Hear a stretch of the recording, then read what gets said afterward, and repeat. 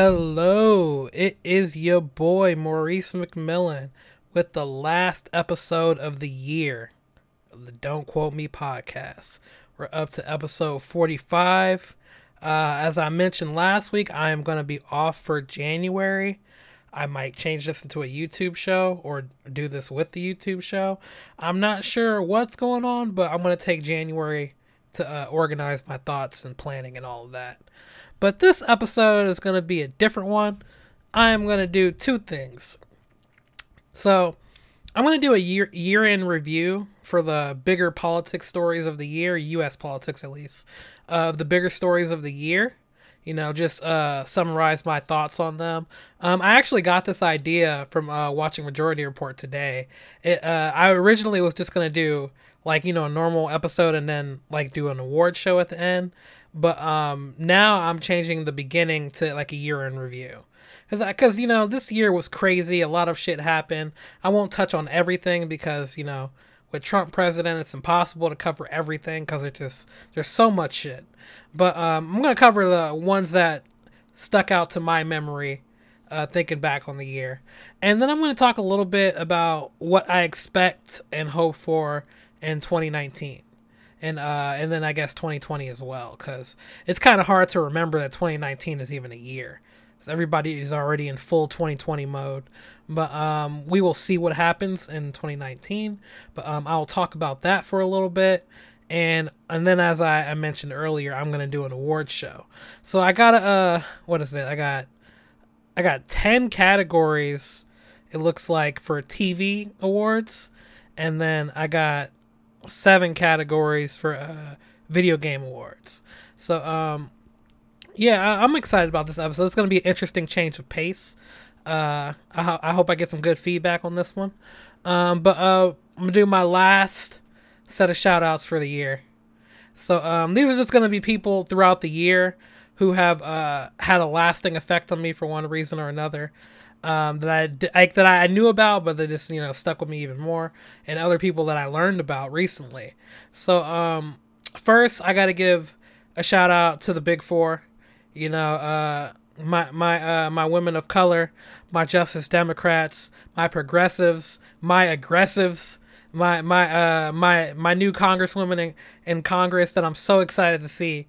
They're the only thing that gives me hope for the next 2 years. So shout outs to Rashida Tlaib, Ilhan Omar, Ayanna Pressley, and last but not least, Alexandria Ocasio-Cortez. So they have been huge this year. The fact that of the 4 women who ran, I would say on paper AOC definitely had the biggest shock, specifically because it was first, and on top of that, she had the toughest hill to climb. So for those of you who don't know the specifics, I'll give you a quick rundown. She won her election against basically the number 4 ranked Democrat in the House of Representatives, Joe Crowley from New York, and she beat him by, I think he's been in Congress for about 20 years, if I'm not mistaken, and he's not even he's not even progressive. He's just like centrist progressive, instead of being just center left, he's maybe a step past center left. So in terms of corporate Democrats, he wasn't the worst, and Alexandria Ocasio-Cortez was just 1,000 times better. So she beat him by 15 points. Someone that didn't get any mainstream media coverage. No one would write articles about her or talk about her on TV for the most part until after she won. Other than a handful of outlets the Young Turks and the Intercept, if I'm not mistaken, there have been almost no one talking about her until she won, and then everyone couldn't get her name out of their mouths. So at least for the people in national politics circles. So she's been huge this year, and similar stories with Rashida Tlaib. Her race, if I'm not mistaken, was for John Conyers' old seat. So he left the House in late 2017, if I'm not mistaken. If I remember correctly, he got Me Too'd. So he was gone. and he was one of the few people to get Me Too'd in the Senate. I mean, in the Congress in general. And so he was gone. Rashida Tlaib won that open seat. It was in mostly a pretty safe district, and she won her seat. And Ayanna Pressley basically had the second hardest race because she also went up against like a pretty okay Democrat. There's so many corrupt Democrats in the House that the ones that were like kind of like progressive kind of just felt like easy targets, because in my opinion the reason they're easy targets is because their constituents obviously like progressives because they elected them in the first place. But at the same time, if you're choosing between centrists who are going to go more to the right, or if you're choosing between like the crazy super duper progressive liberal ultra leftist communist socialist whatever you want to call them, those people were just going to go for the most left option regardless.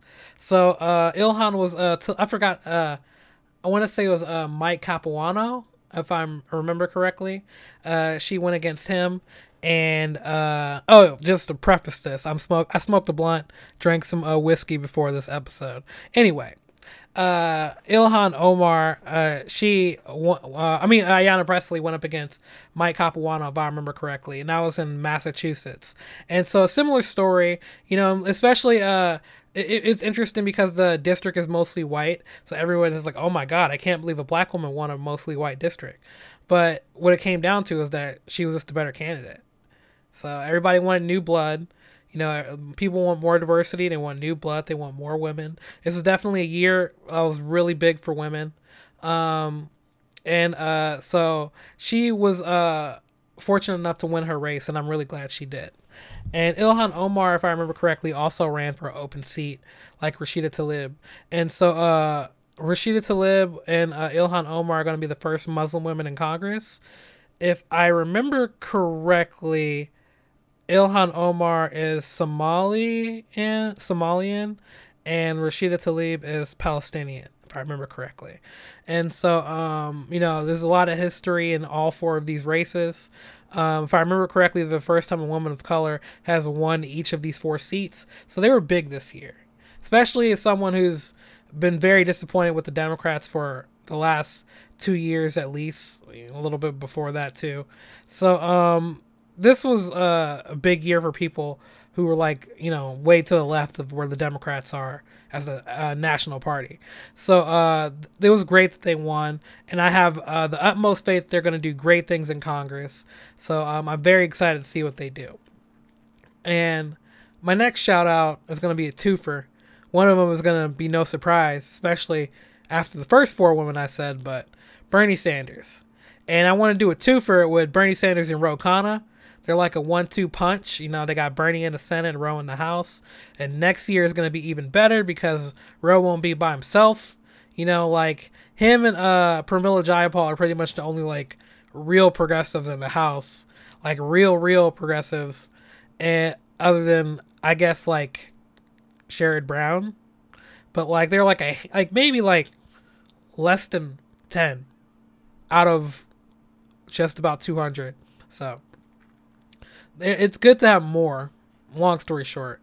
And Bernie and Ro have been working in tandem on a lot of legislation. Most recently, the trying to get us out of the war in Yemen. And Bernie has also been fighting to get companies to raise their minimum wage. Like he got Amazon and Disney to raise their minimum wage, if I remember correctly. I think he was trying with McDonald's as well. I don't know if that ever culminated.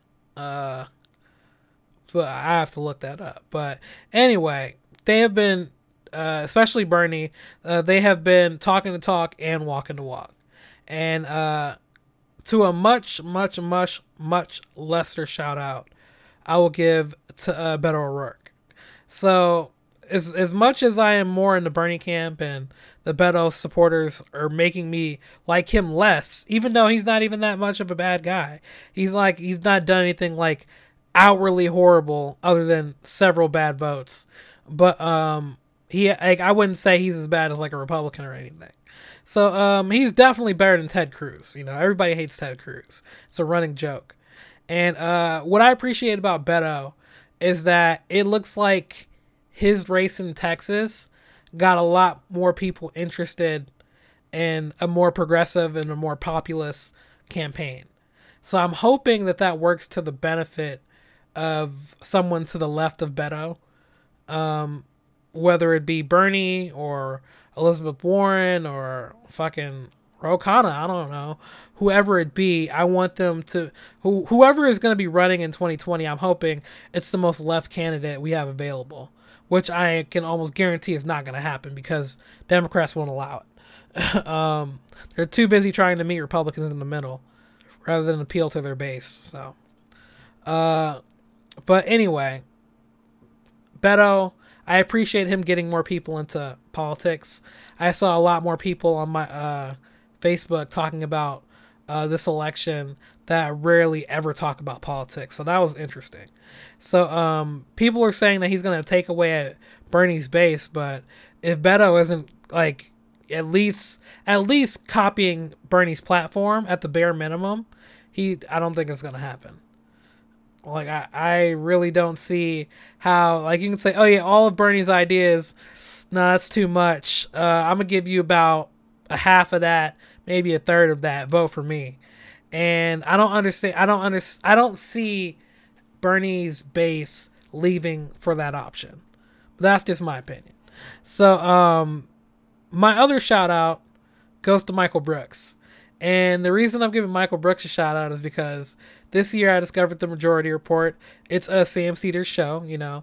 He used to be on MSNBC and all of that, and he's been on Air America, I think is what he said. He's been on a bunch of political shit for like 15 years now.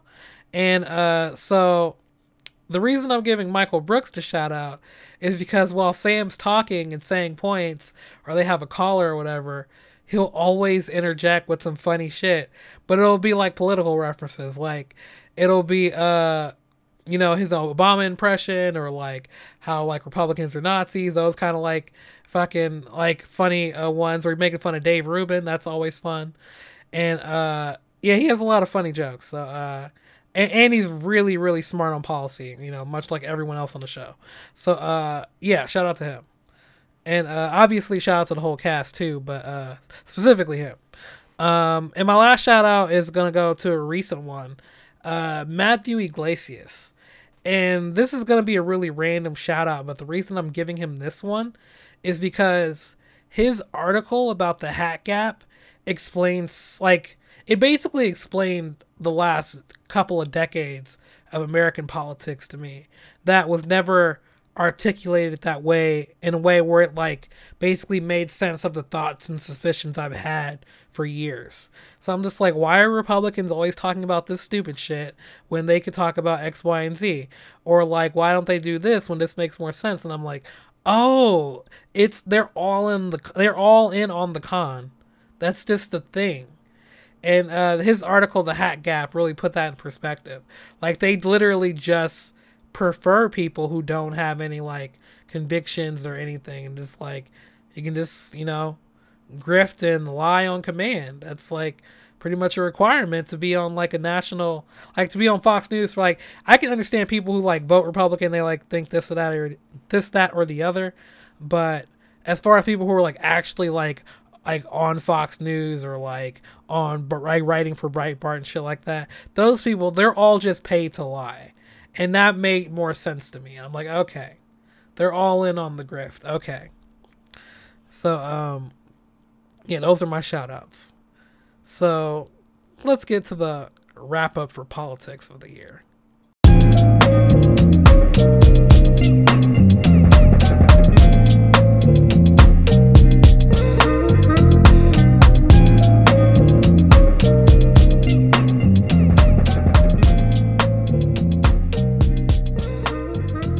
So the first story of the year that really I feel like caught everybody's attention nationally was Parkland.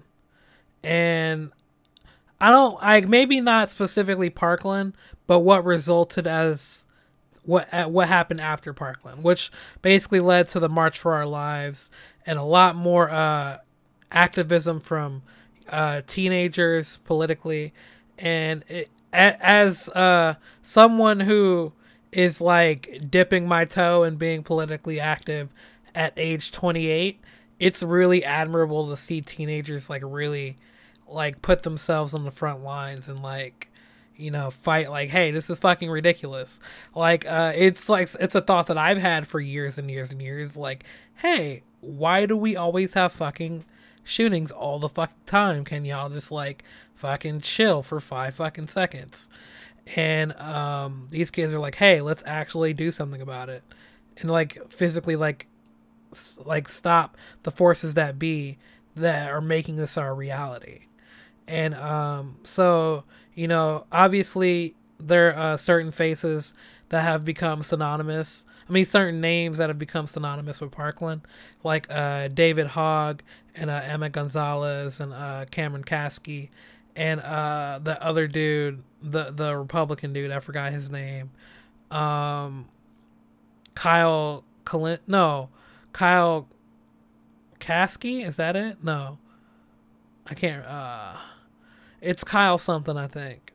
But anyway, long story short, that was like a ripple effect for like teenagers in politics, and I 100% believe that Parkland in the end probably contributed to the blue wave in some way, shape, or form, just because of the entire movement that was largely aimed at getting rid of Republican shills for the NRA. So all in all, I am 100% behind them. I know some people point out, obviously, there is a difference between black activists and non-black activists. Like, you get into Harvard or you get targeted by the FBI. So there are definitely some, you know, inconsistencies with how we treat people, but I won't harp on that too much because America treating black people like shit is literally as old as this country. So what can you do? So that was a really big fucking story. And the fact that we still the fact that I know that David Hogg got into Harvard recently proves that it's still a ripple effect. When the Parkland happened on Valentine's Day, if I remember correctly, so that shooting, and so, you know, I'm proud of the kids, man. So it's like shit like that. I'm like, maybe the kids aren't all fucked up. You know, maybe some of them will be dope. You know, I'm starting to learn that a little, like slowly. Like, I'm not as harsh on the kids as I was before. I still don't want kids at fucking all. But, you know, like, I don't hate other people's kids as much now. It's just like, it's like I feel like I can't tolerate kids, like, under the age of, like, 11. I feel like anything under 11, get it the fuck away from me. And, like 12, when they start getting into, like, video games and movies and shit, and it's like, you know, alright, you know, I can fuck with this. But, that whole yelling around, being obnoxious and all of that shit, and making noises and spits and all of that, nah. Hard pass on all that shit. So, yeah. Next story, that's also gonna have fucking ripple effects, is the tariffs. So, Trump started a trade war with China, and that kind of rippled out to like Canada and a whole bunch of other countries. I want to say Mexico too. And he just does shit to do shit because he doesn't know what he's doing, so there's no strategy. So he's just doing shit. It's like, oh, he's basically like when you leave a 2-year-old around a keyboard. It's like, yeah, they're going to start hitting buttons, you know? They don't really, like, they're not trying to type anything or do anything. They just see buttons and they're going to hit them. There's no rhyme or reason or order or, like, no spelling or coordination or, nah. Buttons. And that's basically our president. Like, hey, buttons. So, you know, it's not gonna end well. Like literally the only hope, and I hate myself for even buying into this at all. But the only hope really is that like some circumstances with either Mueller or like all of his other shit, like the Southern Southern District of New York or the emoluments case or any fucking thing. All of these venues that are just closing in on him. So, fuck, maybe he might just have a heart attack from all that fried chicken and Diet Coke. I don't know. So, he just, he's doing shit. And the tariffs, it's already showing signs that we're going to hit a recession. Like, hopefully it's not going to be a depression. But we are definitely on a downward incline as far as our economy is going. Like, we just hit the apex. Like, I want to say maybe a couple of months after the tax cut was passed.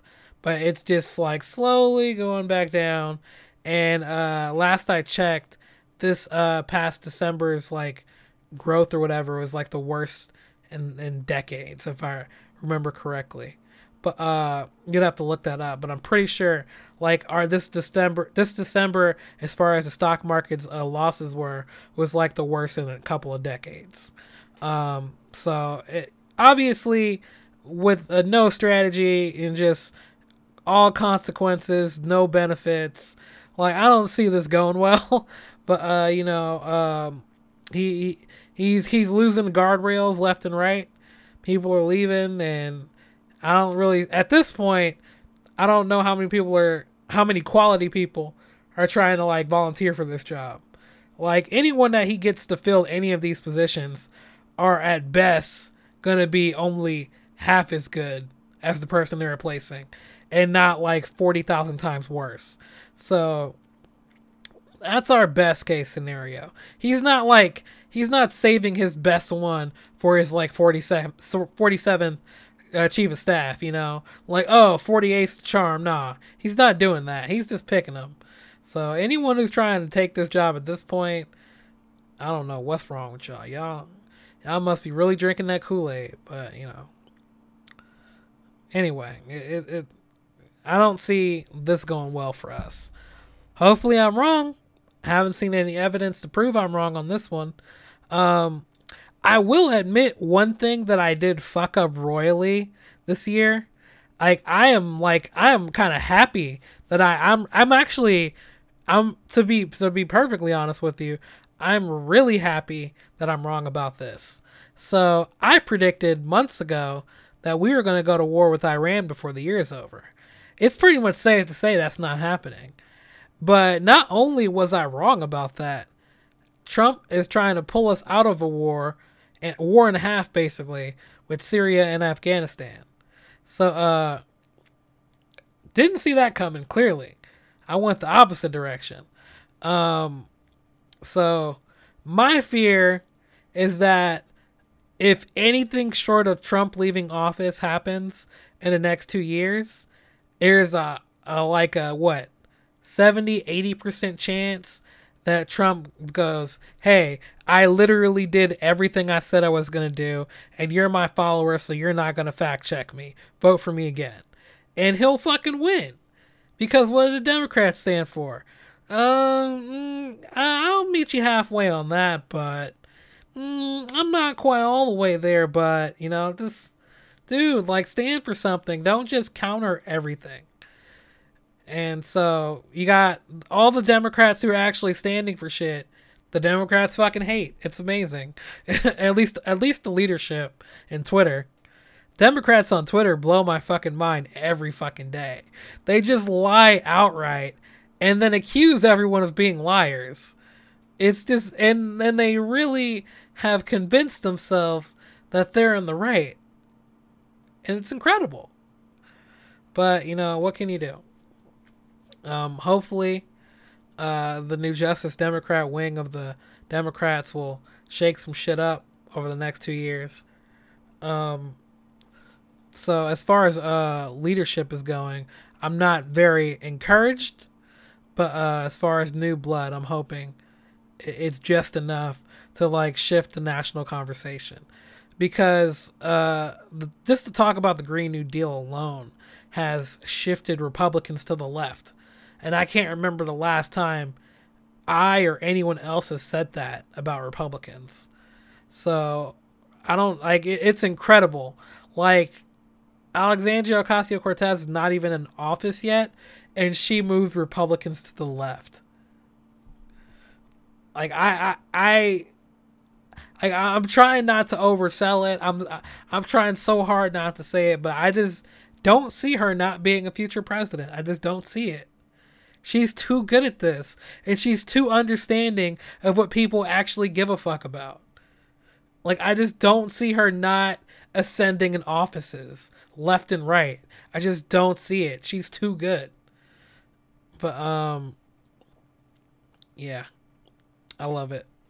So the other terrible story, besides the tariffs and our trade wars and our declining economy, the other terrible story was the kids in cages. So it's really frustrating to have to keep saying kids in cages, because you just know so many millions of people in America just don't give a fuck. And it's so depressing.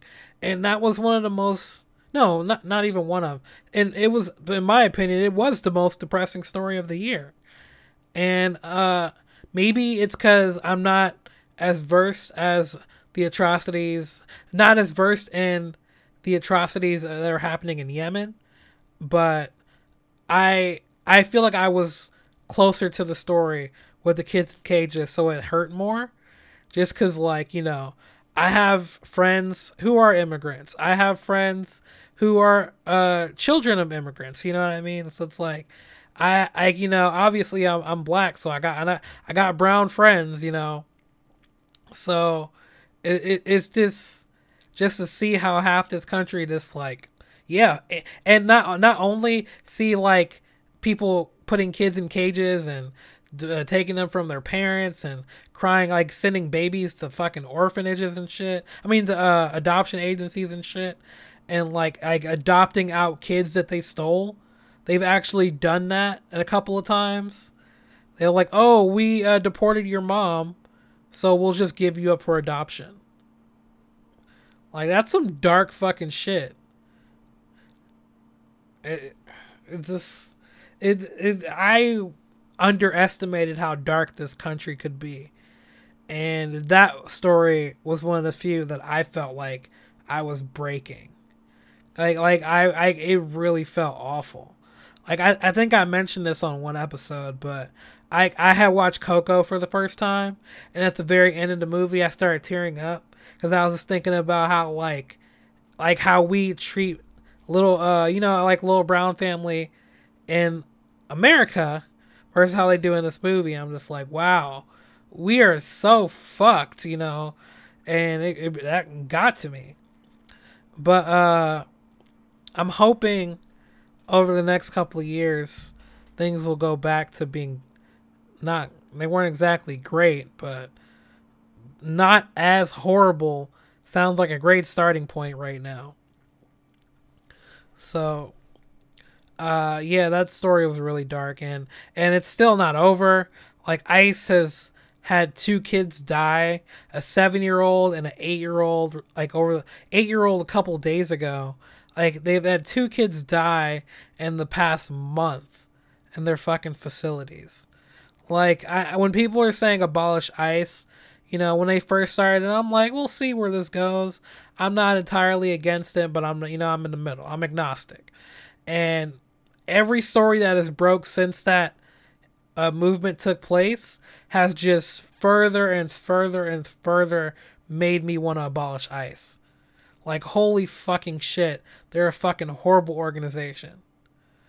And they are just doing some dark fucking Nazi-esque shit. And it is fucking terrifying.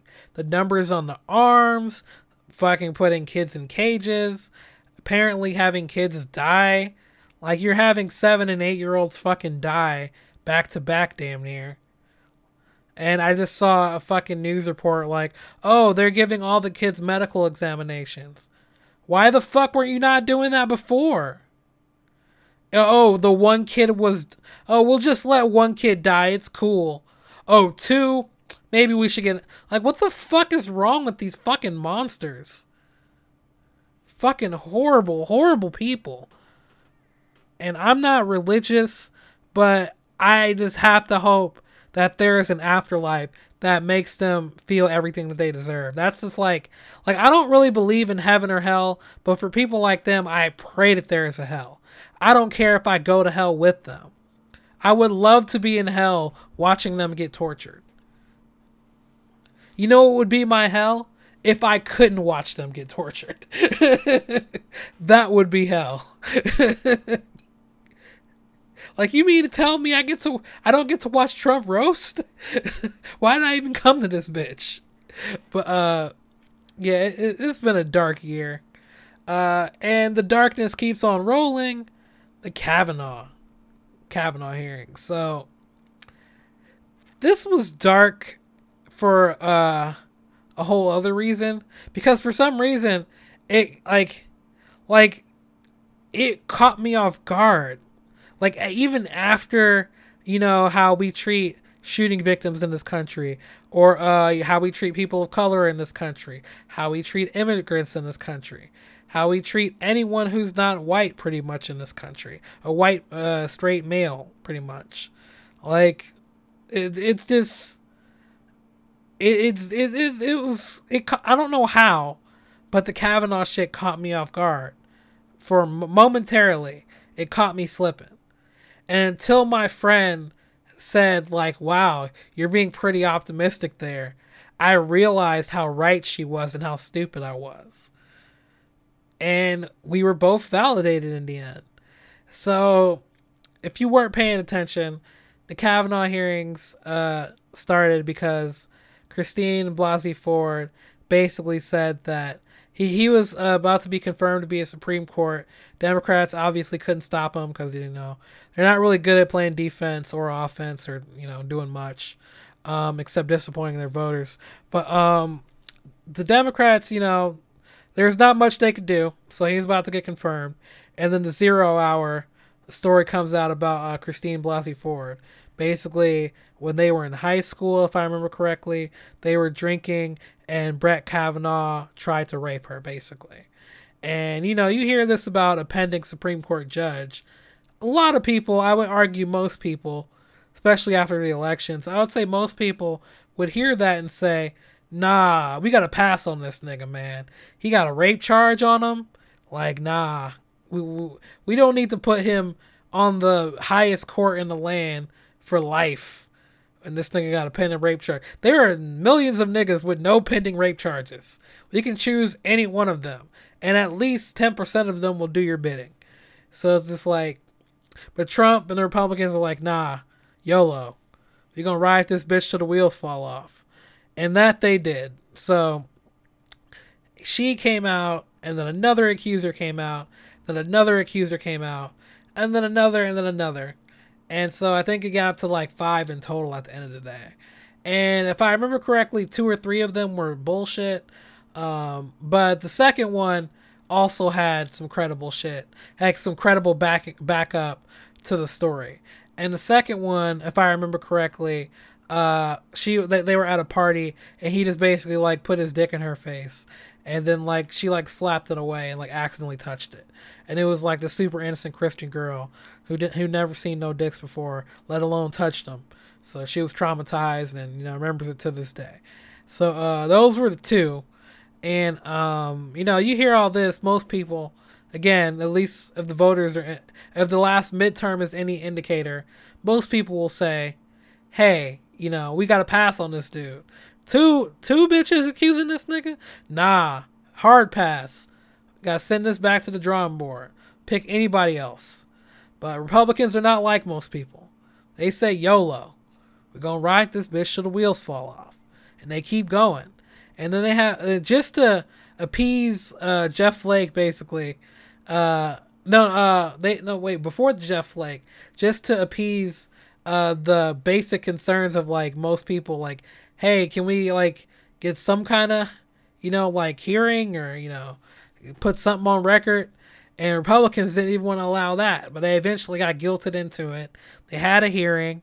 They hired some random lady, basically just to interrogate the woman. You know, just like, we're going to hire this bitch to interrogate you, Dr. Ford. You know, she going to do our bidding because we too pussy. And so they hired her. And So they had the trial, and Dr. Ford came off extremely credible, and she didn't really fuck up. Like, she talked like a normal person, you know. I mean, like, she spoke really composed, you know, just like it's very matter of fact for her, you know. She teared up a little bit, but that was, you know, she handled it like a G. And then, you know, at the halftime, like at one point before the hearing, I was like, there's a chance that Kavanaugh might actually get blocked. And my friend was like, nah, you being too naive. And yeah. So it's halftime, and people are speculating like Trump's mad. He didn't know she was so credible. I can't believe, like, people are like, holy shit, what are we gonna do? We're fucked. He's not even gonna come out. Like, how do you follow that?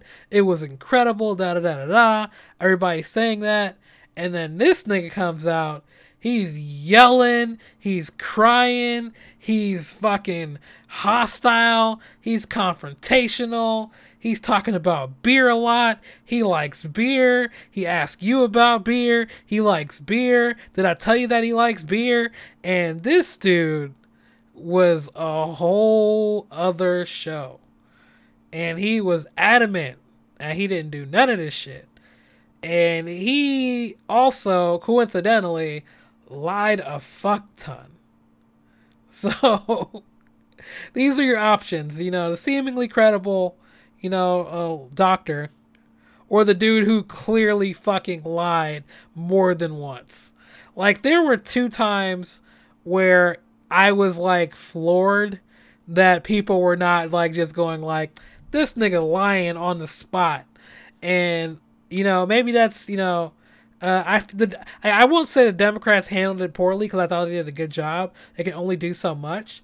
But at the same time, I feel like that thread should have been pulled a lot sooner, because he definitely, like, specifically about the yearbook, he told like 2 blatant fucking lies, and everyone just let them slide. Like, those didn't count. Like, I mean, like, if you lied about the small shit, why should we trust you on the big shit?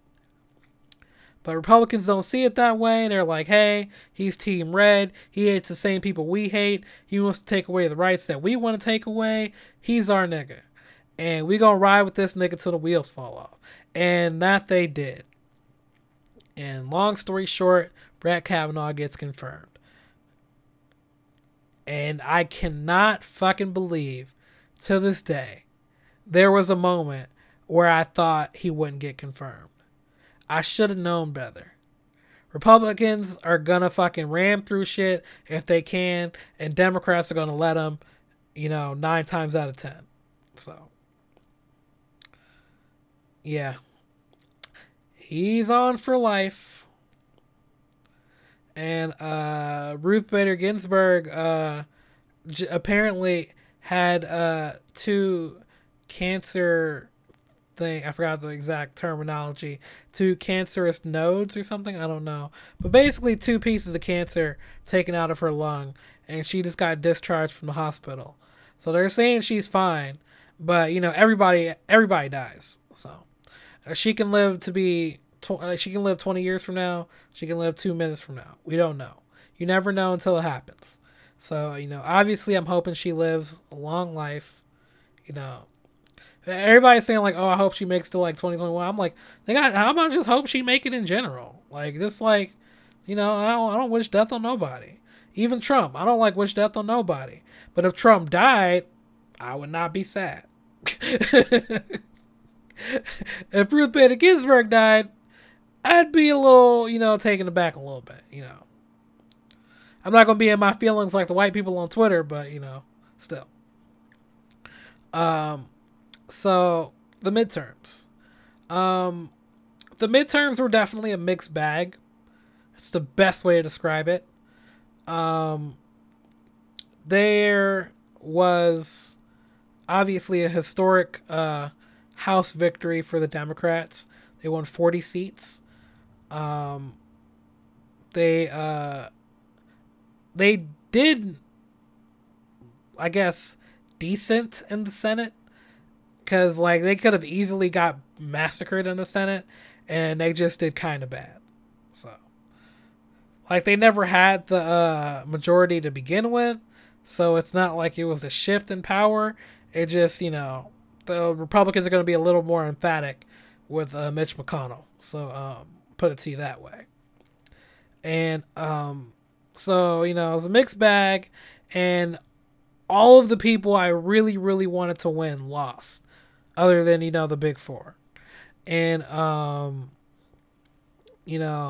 Randy Bryce lost, Andrew Gillum lost, Stacey Abrams lost. But to be fair, Stacey Abrams' race was fucking stolen from her. So, that was also extremely frustrating.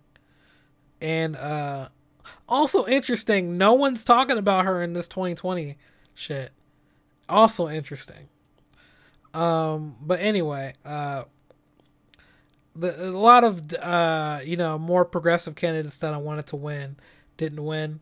Like I mentioned Allison Hartson. I had met her one time. She ran for Senate against Dianne Feinstein. She didn't win. And Cynthia Nixon against Andrew Cuomo. She didn't win. But, there were some good candidates out there. And I'm hoping that even if these people didn't win, I'm hoping that in the grand scheme of things, they shifted the Overton window back to the left a little bit on a national scale. And so the next time around, maybe they will get the win. So we'll see what happens. I got high hopes. And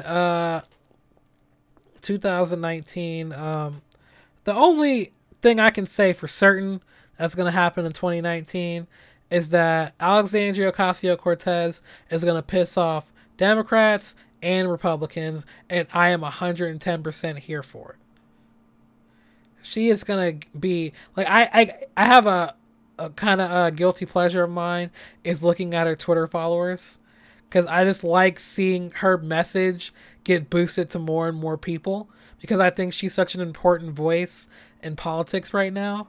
So I remember when she was at I want to say 300,000, then it jumped to 500,000, and it was 800,000. She hit 1 million. She hit 1.5 million. And last I checked, she was at 1.6 million. So I just want her voice. I just want to put every fucking megaphone up to her voice. Just keep on blasting this message. As much people hear this, the better. So, I'm just excited about the Justice Democrats in general for 2019. I hope they find some good candidates to run again in the House in 2020 and the Senate. What I'm hoping happens is that everyone is still caught up in the presidential race, that we can sneak some Justice Democrats in, and that would make my night. So, other than that, obviously I'm still pulling for Bernie. I acknowledge that it's going to be an uphill climb, because everyone is going to be fighting him with everything that they have. All of the billionaires and all of the press is at is against him. So I mean, when you got 90% of the press and 99% of rich people basically all against you, it's going to be a tough hill to climb. But I got faith. We'll see what happens, man. I'm rooting for him. And I don't know what's going to happen in 2019. I know Trump's going to do some crazy shit next year. I know my stocks are going to keep on dipping next year. So expect for some economical backslides in 2019. I can say that with certainty. That's some dark shit's going to happen financially next year. We're still in the government shutdown. We'll see how long that plays out. We'll see when the Democrats cave. Notice I didn't say if. So we'll see. I am interested to see what happens, but I'm trying to think of what else I think is going to happen. I can also guarantee that Brett Kavanaugh is going to do some dark shit next year as well. I don't know what, but he's gonna make a dark vote, and we're gonna like, oh my god, what a fucking piece of shit or whatever. He's gonna be all like, you know what, slavery is fine. Let's just bring that. Like, he's gonna like vote some crazy shit like that. We'll see what happens. I also predict that Donald Trump will not go to jail in 2019, but possibly in 2020. I doubt it, but I can almost guarantee it's not going to happen next year, though. Well, shit will be awkward, though. And, shit, man, I don't know what else, man. I think that's pretty much it. I guess we can move on to some awards. Shit, man, that might be it. Yeah, it was pretty much my predictions for the next 2 years, man. But I one more prediction. If Bernie or someone who is very left does not get the nomination in 2020, and Trump somehow limps to 2020, do not be surprised if Democrats lose again. I'm saying that now. I hope I'm wrong. But don't be surprised if it happens. Yeah, anyway. Let's move on to the award show.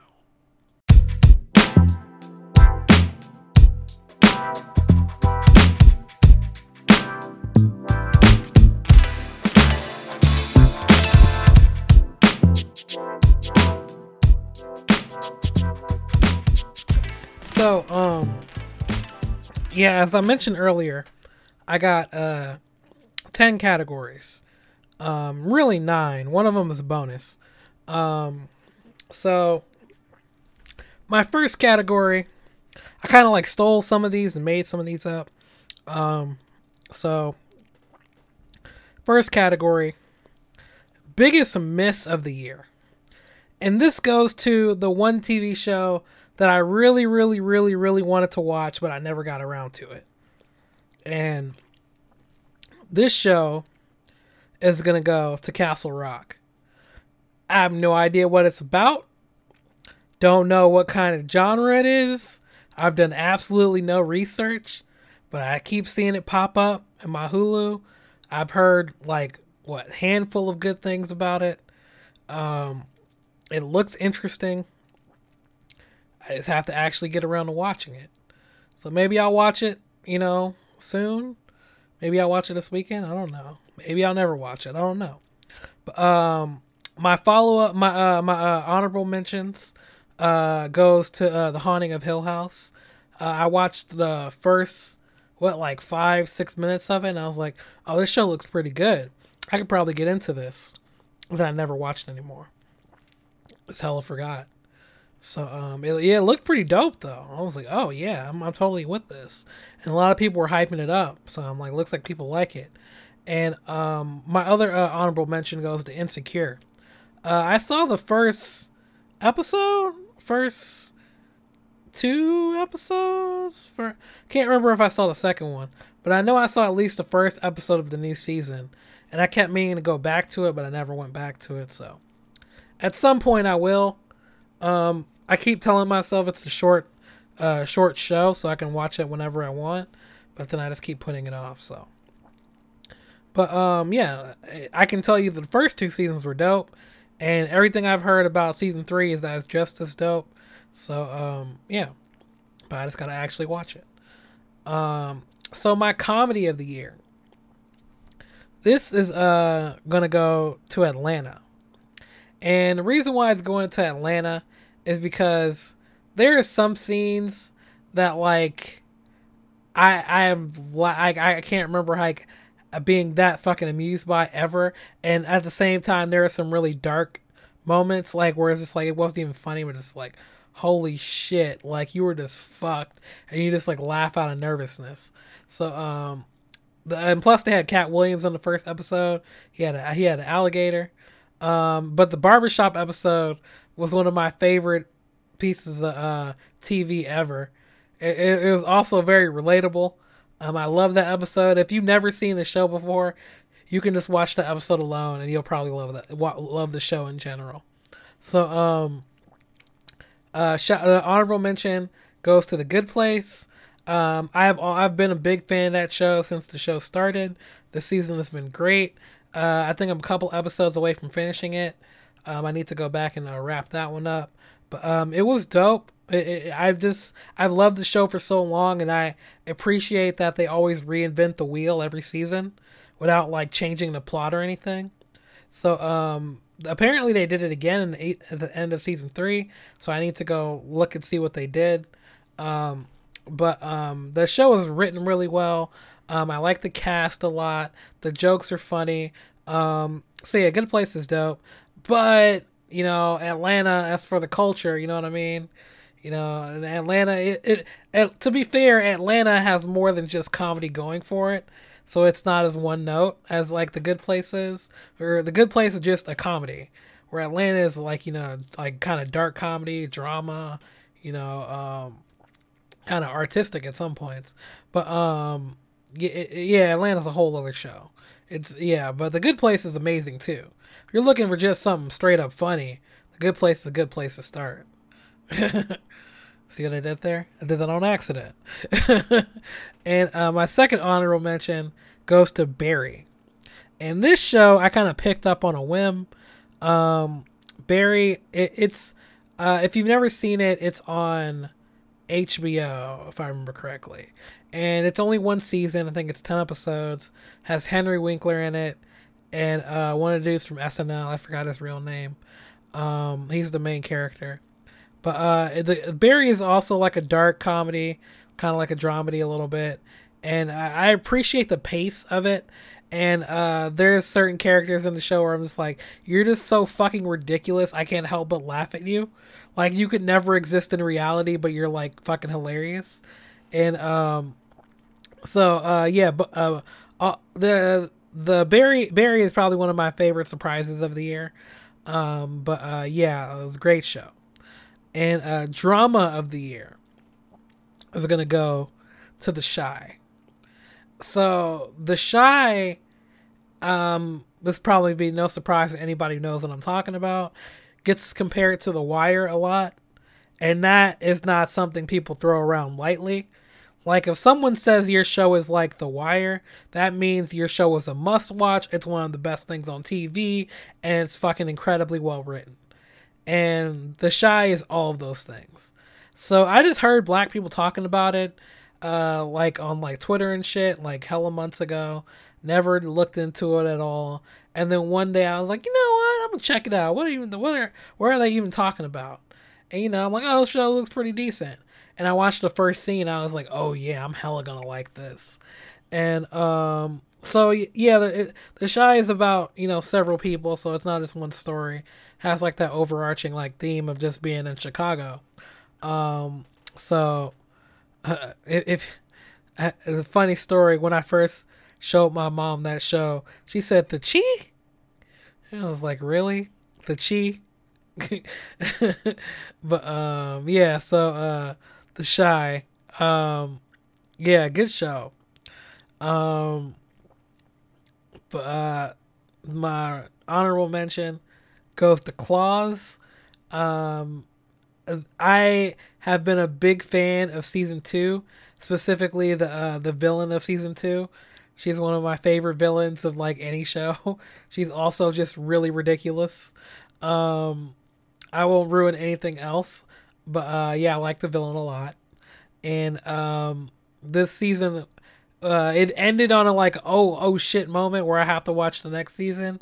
And the whole show, I appreciate the plots, and it mixes in some comedy moments into it, but it's overall a drama, and they just keep getting themselves into fucked situations. So I enjoy it, you know. If you like girl power and dramas and all that shit, you know, Claws is a good show.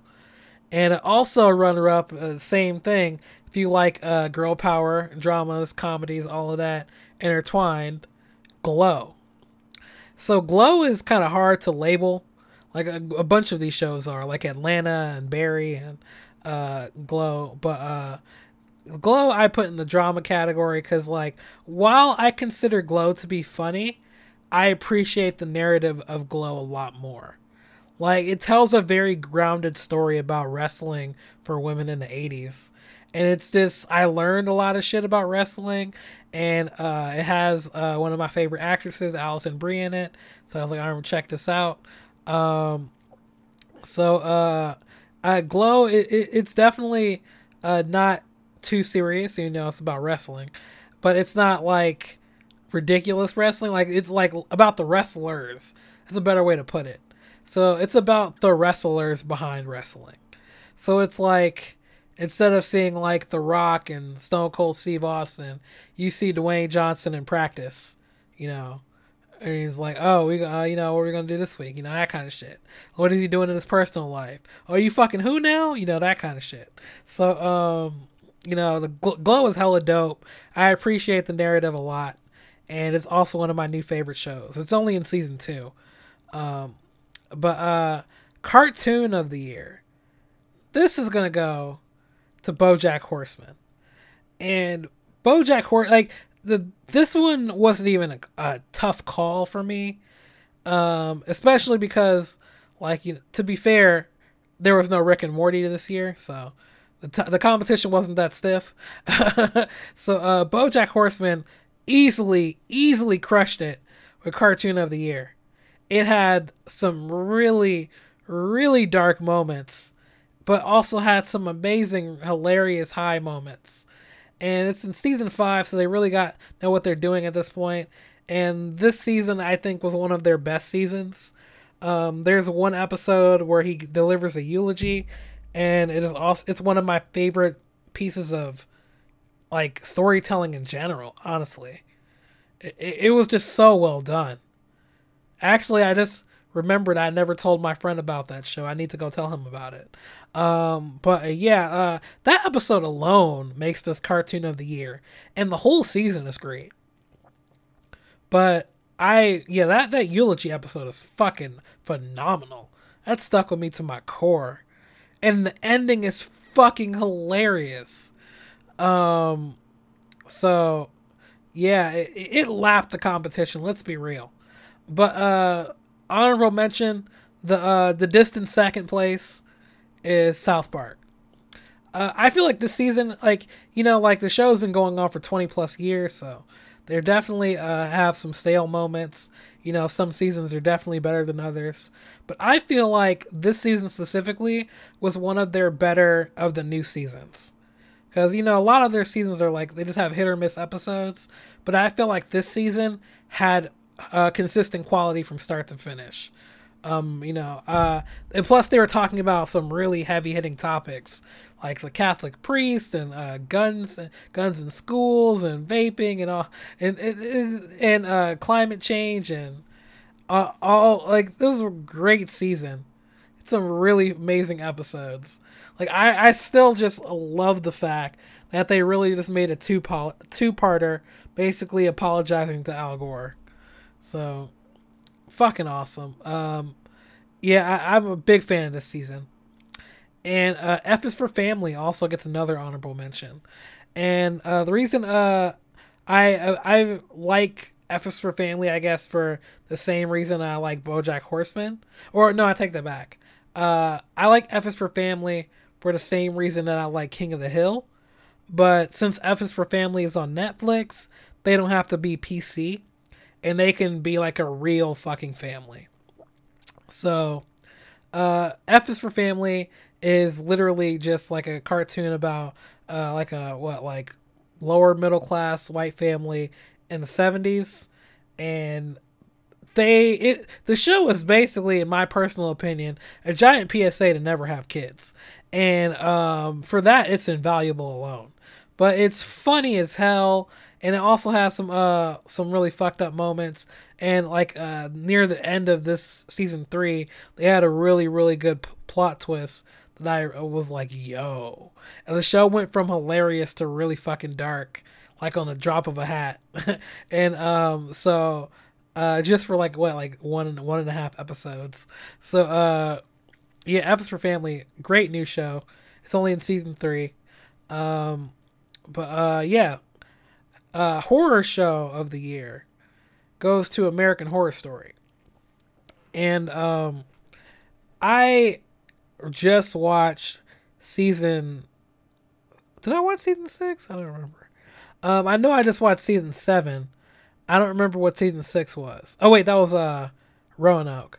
But season 7, the Trump season, the election season, was fucking. It was so bad. It was funny, and so comparing that to the newest season was like night and day. So I was a big fan of this season. Pretty much every episode was fucking fantastic, and the season was great from start to finish. And I'm not sure if it's the last American Horror Story season, but if it was, at least they ended on a high note. So yeah, it was great. I loved it. And honorable mention goes to The Haunting of Hill House, because I'm pretty sure if I had finished the season, it either would have won or it would have been a close second. And also my other shout out for honorable mention goes to Ash vs. the Evil Dead, but that's kind of cheating because I've only seen the first season, and I'm just going on a hunch that I would have liked season 3 because I haven't seen an episode I didn't like. So yeah, for a sci-fi show of the year, I'm gonna be, I guess, basic, but I don't care. Let's go on to Doctor Who. And, you know, I mean, it's, you know, so it's like, you know, like giving LeBron James MVP. It's like, technically you could do that every year, but that's kind of cheating. But I still feel like Doctor Who had a lot more to prove this year.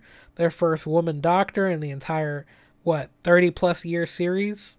So, you know, it was a big moment, and I felt like they delivered. They had new creatures for every episode. I think I am still like 2 episodes away from finishing the season. But from all the ones I saw, I liked them a lot. The Rosa Parks episode I liked. There was one other episode I was really in my feelings about. I'm trying to remember and I can't remember. But I think it was the what is it? What is it? Shadows of the Punjab? Was that it? I can't remember. Anyway, long story short, I like this season of Doctor Who, and the last season with Peter Capaldi was okay, you know, but I definitely prefer Jodie Whittaker over him. I like her style. I hope she sticks around. I also like her more than Matt Smith, so if I had to rank them, it would be David Tennant, and then Christopher Eccleston, I think that's his name, and then it would be Jodie Whittaker, and then Peter Capaldi, and then Matt Smith. So, you know, the shout outs goes to the 100. I got distracted. I didn't finish the season, but it wasn't entirely my fault because I'm supposed to be watching it with my girlfriend, but we both keep putting it off. We just keep watching other shit.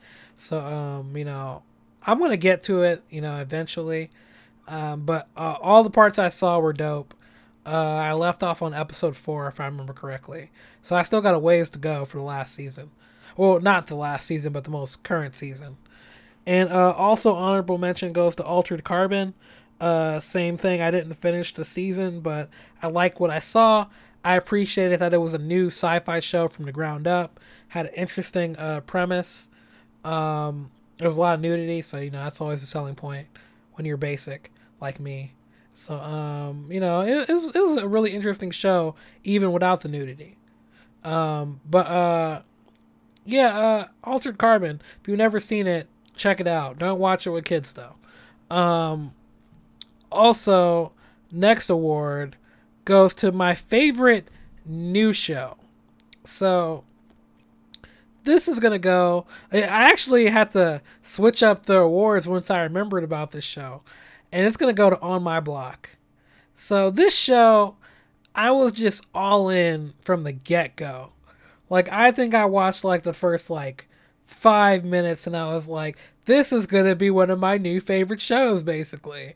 And it's just so unapologetically brown, and I love it. It's hood, it's funny, it's dark, you know, they live in their best lives, and I'm all for it.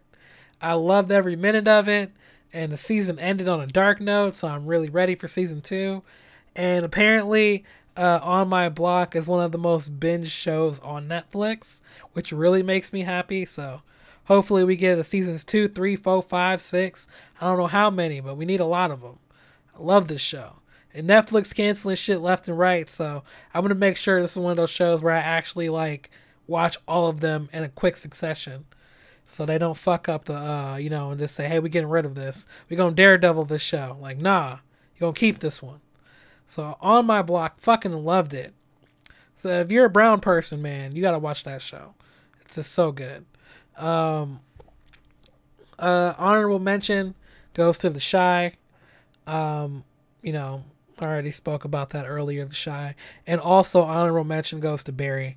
And again, talked about both those shows. But, they're both in season 1 this year. And Barry was more of a surprise because, like, the season was already over by the time I discovered it. And I think the same happened with The Chi as well. But for some reason, I felt like it was more closer to when the season ended that I got into Barry. So I didn't feel as behind. But, both shows are really dope. And show of the year is going to go to, for the culture, Atlanta. And what can I say about Atlanta? I mean, I'm a fan of Donald Glover. The dude who plays Paperboy, I forgot his real name. I want to say Brian McHenry. I think that's his name. I could be wrong. But he's like blossoming into his own as an actor. He was in Widows. He's doing his thing. I like to see his growth. I always liked his character in Atlanta. I really hope he doesn't become too big for the show, because it's very possible. He's very talented.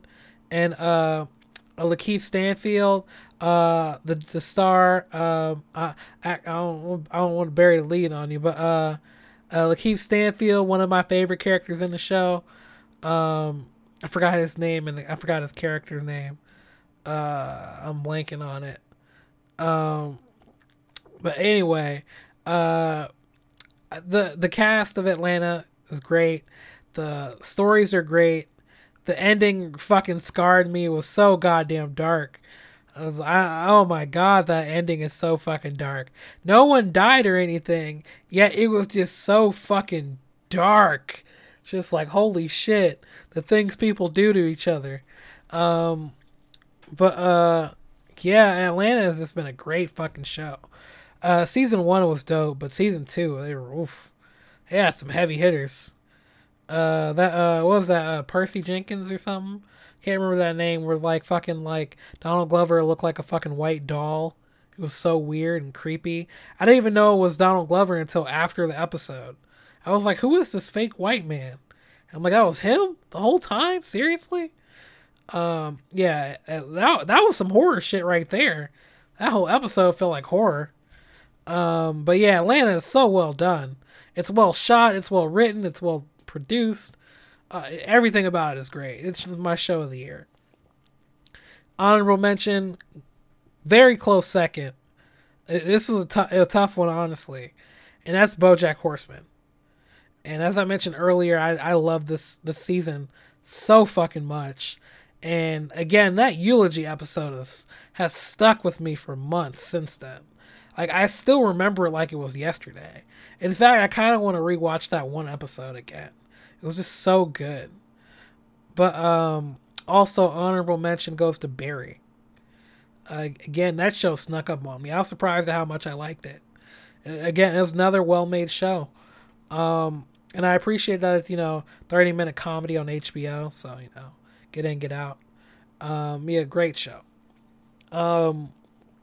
So a bonus category, kind of buried the lead on you a little bit, but movie of the year. It's gonna go to Sorry to Bother You. I was thinking about, like, as I was like, putting together this list, I knew it was my movie of the year. But like, if you ask me to pinpoint why it's my movie of the year, I just can't put my finger on it. It's just like, it just all comes together so perfectly. It's like, okay, this is my best explanation. In my opinion, Sorry to Bother You is if you threw a fistful of change at a wall and all of the coins landed on their side. What is the percentage that ever happens? Zero, damn near. But this movie fucking did it. So that's how I feel about this movie. And Lakeith Stanfield, the star of the movie, did a great job. They got the dude from Power. They got Danny Glover. They got the dude from Walking Dead. They got Tessa Thompson. It was in Oakland. And speaking of Oakland, my honorable mention goes to Blindspotting. And when I tell you that this was a hard decision to make, because these two movies were like honestly, it's really like first place and then like 1.1 place. Like, I can't even like, I really can't even like explain. It's so hard for me to pick one that's better. But I just got to give the edge to Sorry to Bother You, and I can't even explain why. I feel so bad. But Blindspotting is one of the best movies I've ever seen ever. And I want to rewatch it really badly. But like, it was really stressful.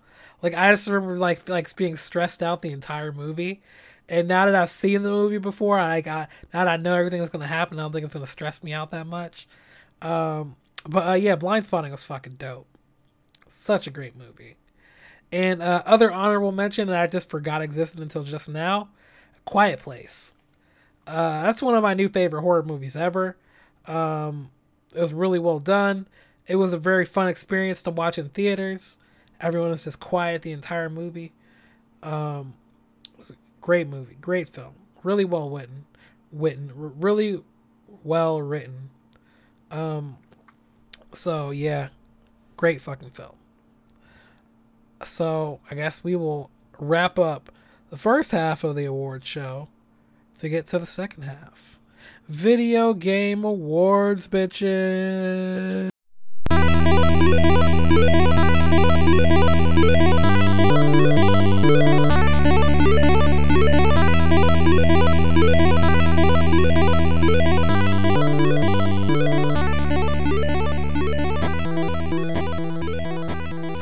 So, yeah, I got 7 categories. One of them is kind of like a cop-out category, but oh well. So let's get things kicked off right. My indie game of the year. So this one is going to go to the one that I feel like I personally got more fulfillment out of, and that is Celeste. Celeste is my game of the year. One for a cheap reason and one for a real reason. But like, so, you know, I had an easy platinum. I'm all about that. So it's unfair advantage in favor of Celeste. I will acknowledge that. Get that out of the way. So, I love this game much like everyone else. I appreciate the fact that it doesn't make you deal with its bullshit. Like, all of its bullshit is optional, which I appreciate. The game itself is pretty hard if you want it to be, and it's as easy or as hard as you want it to be. It'll respond to how you want to play the game. It also has a great story. Has to deal with about depression and shit, and it's really fucking good. And I was I won't say I was surprised because I heard good things, but I enjoyed my experience with the game. And I only played it for a couple of hours. I finished the main story like on normal or whatever, organically. I didn't like cheat or anything. But once I finished the main story, all bets are off. I busted out all the cheats. I got my platinum and I felt great, you know. So it did, as a video game, it did the things it was supposed to do. It played well, it ran well, it told a good story, it gave me lots of options, and it kept me entertained, and it made me feel like I got my money's worth. So it did all of those things spectacularly, and so Celeste is going to win my Indie of the Year. So I have one honorable mention that I just can't get the stick out of my ass about. And so I'm going to give an honorable mention to Hollow Knight, because if I were really able to pick game of the year, it would be Hollow Knight.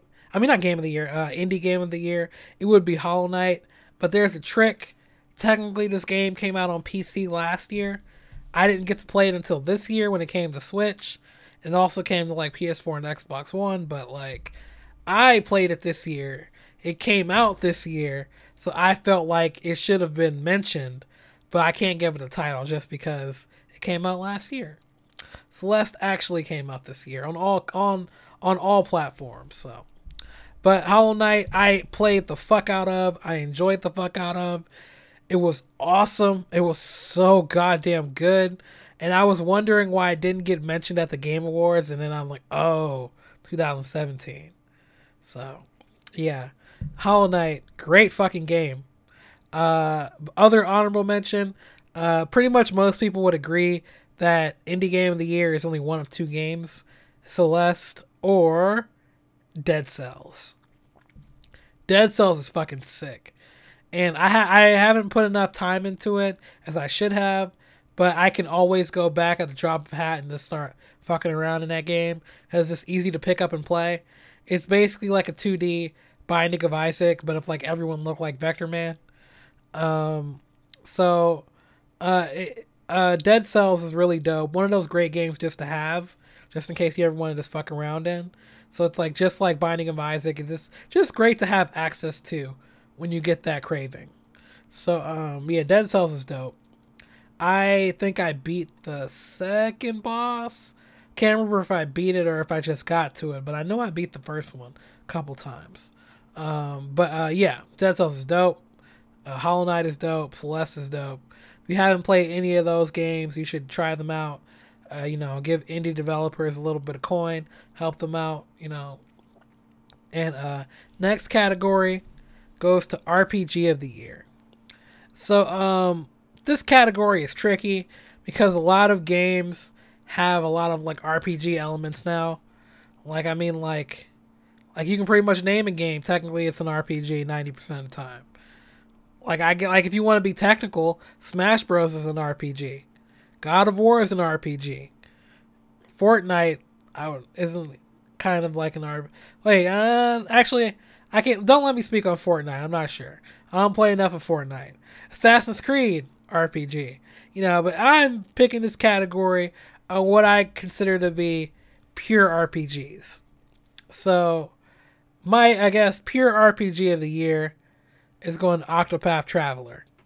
And Octopath Traveler, I had high hopes on once I played the demo, because it was made by the people who made Bravely Default, and I really liked their fight system. And so I was very, very happily surprised to see that they made the fight system even better, and it just makes the game a pleasure to play. My problem with 90% of JRPGs of yesteryear, most of the Final Fantasies and, Dragon Quest and all of those games, is that, when you're just level grinding, shit gets really boring, and you're just, mashing X 24/7. But it's when you're playing Octopath Traveler, every fight has strategy to it. So there's no, wasted fights. And so there are a handful where you can just, power through if you get to a certain level and you're just, grinding. But, 9 times out of 10, if you're really trying to do some shit, you got to plan a little bit. So I appreciate that. I also like the characters in the game. I like how they balance everyone having different abilities and shit, and you can mix and match a little bit. I was a big fan of the game. I hope they make a sequel. I put I want to say 80 hours into Octopath Traveler. I really enjoyed it. I finished it. There are a lot of JRPGs I don't finish, but I was like, nah, I'm gonna keep going on this one. I loved it. Loved every minute of it. I actually thought it ended too quickly, which I never say about JRPGs. I thought for sure I had more game left. I was like, what? It's over? But oh man, so good. I loved it so much.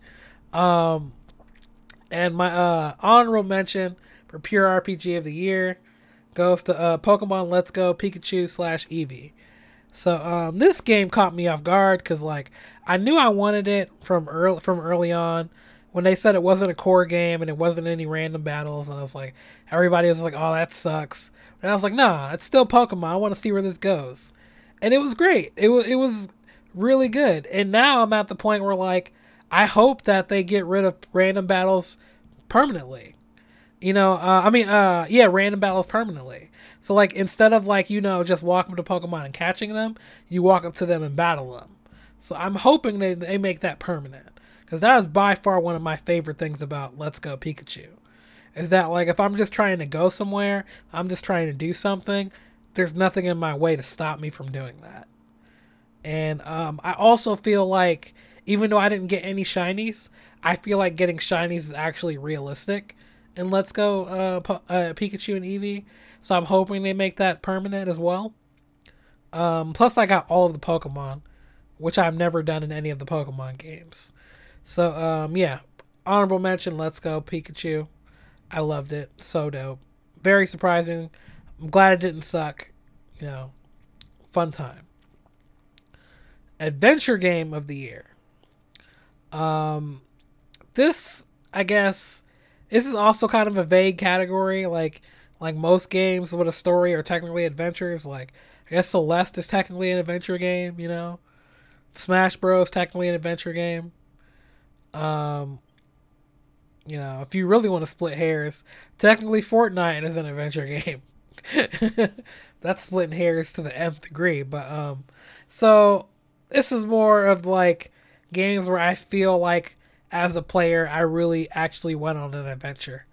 So, my winner is going to go to God of War.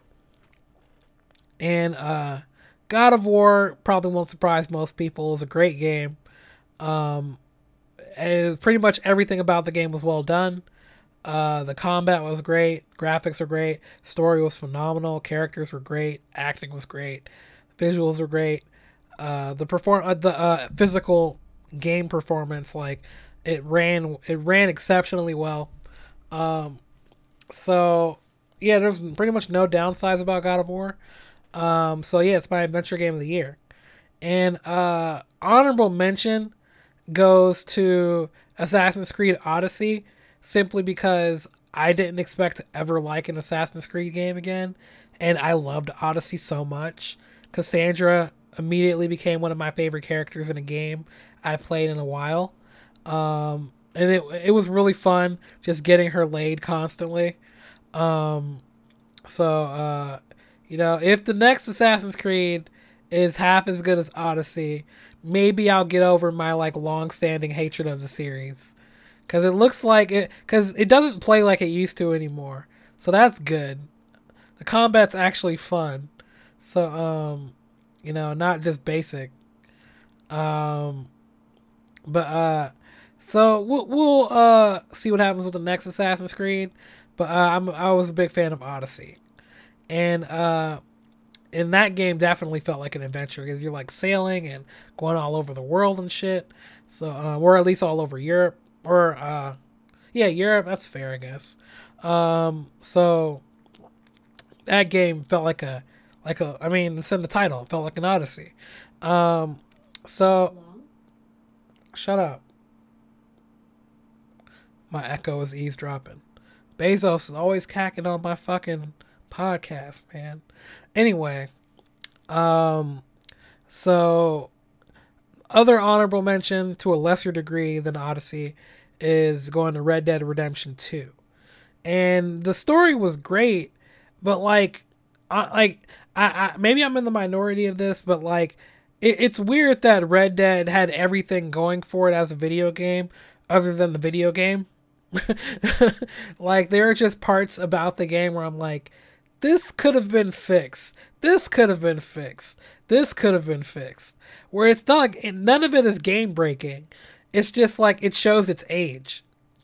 Where it's like, it's still a great game. The story's awesome, but it's like, there are this, quality of life things that we've come to expect in certain games that just feel like they were missing in Red Dead Redemption.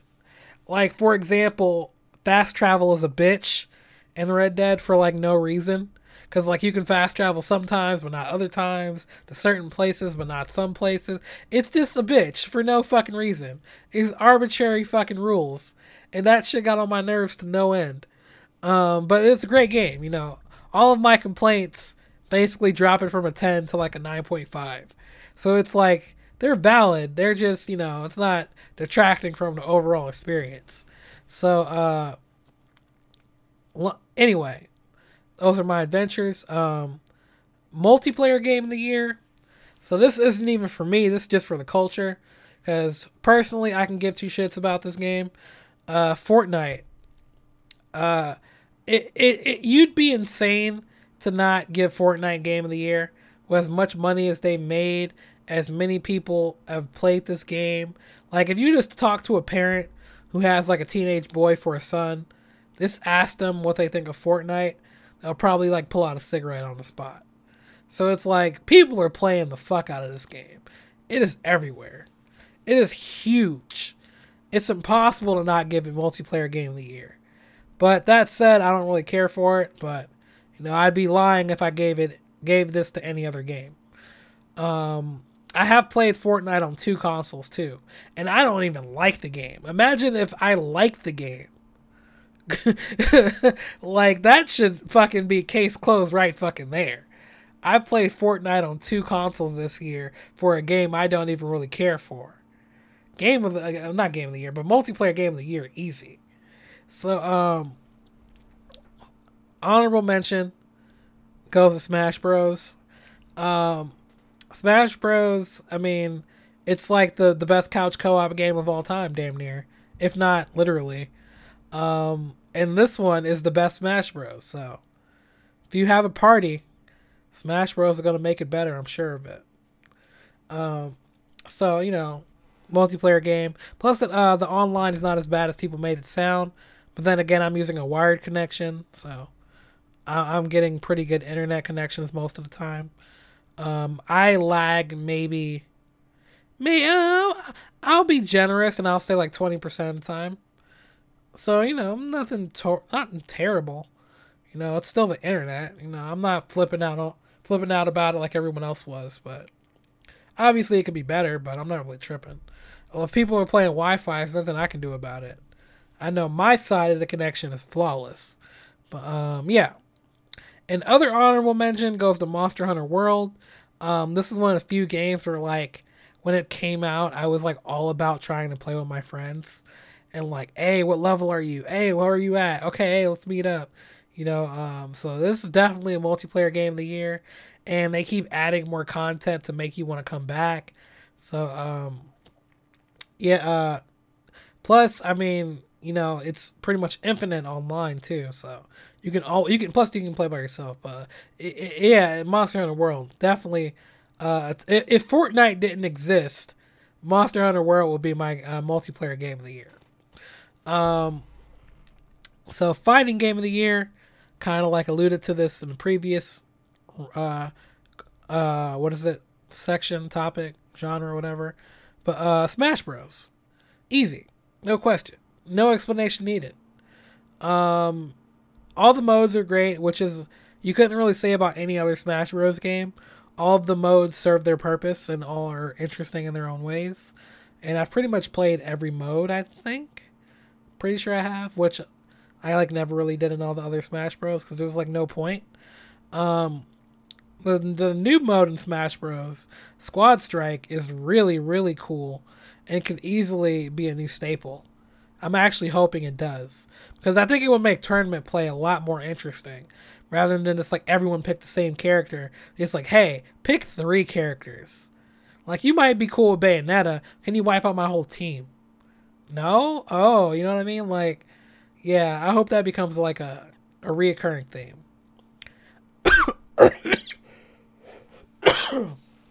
Excuse me. Got choked on spit. So honorable mention. This is kind of weird. I'm gonna give it to the fighting game that I would have bought, but I didn't. Soul Calibur 6. It looked dope. I'm a big fan of Soul Calibur series, but I never got around to it. I only care about fighting games so much nowadays because I play them more online than I do with people, like people in person. So like they lose their appeal. Smash Bros. You can pretty much play with anyone. Soul Calibur is a little bit, you know. If you're good at Soul Calibur, you can wash people pretty easily. Smash Bros. Anything can happen. But yeah, Soul Calibur. Maybe I'll get it when it's cheaper. I don't know. Sports game of the year. Personally, there's only two options, so you can flip a coin, and you can pick either or. But NBA 2K19. What can I say? It's another year, another 2K. It does what all the other 2Ks do. It tries to get your money. Sometimes it succeeds. You can, do shit. No.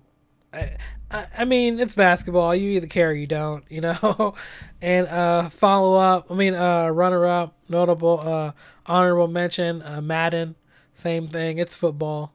You can do shit, I will admit, it's a lot easier to not spend money playing Madden than it is for 2K. It's like really hard not to spend money in 2K. Yeah,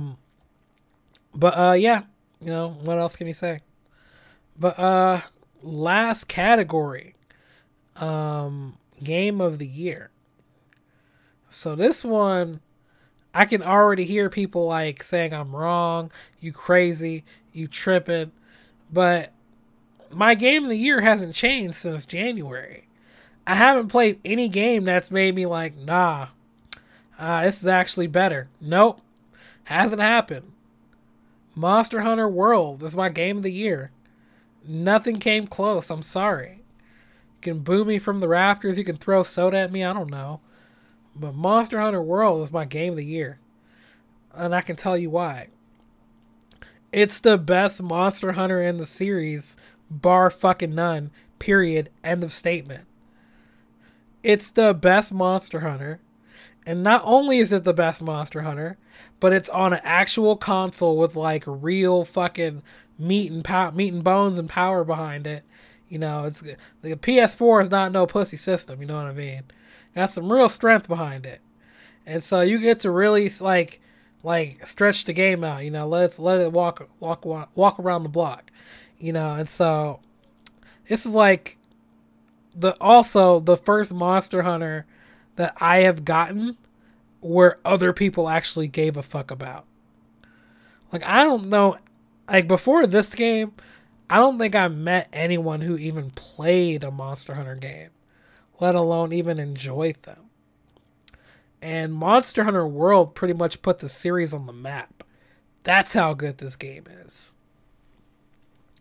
And on top of that, you can play it single player, you can play it multiplayer, you can pretty much play it forever. They keep adding more and more free content. There's going to be a paid expansion next year. I think it's called Iceborne or something like Ice something. Iceberg, I don't know. Ice something. But yeah, and not only is Monster Hunter so great, it came out in January, and I still think about it at least once a month. Like, I could easily go back to Monster Hunter right fucking now. Like, I didn't miss a beat. That game is so fucking good. There are so few, like, I could pretty much count on one hand games that I would go back and play, like, 11 months later. There are pretty much none. Like, I don't even think I can name another one now that I really think about it. Like, there's not many games where I can just go back, like, 11 months after the fact. Like, okay, let's go. Let's play some more. I'm down. Monster Hunter has that appeal. Like, I wouldn't even say that about the other Monster Hunters. Like, I even if I, 6 months removed, I'm like, I don't really care. But this Monster Hunter, I'm like, oh, I always want to go back. But I want to keep playing new things. That's the only thing stopping me. So I could easily get stuck in that game forever.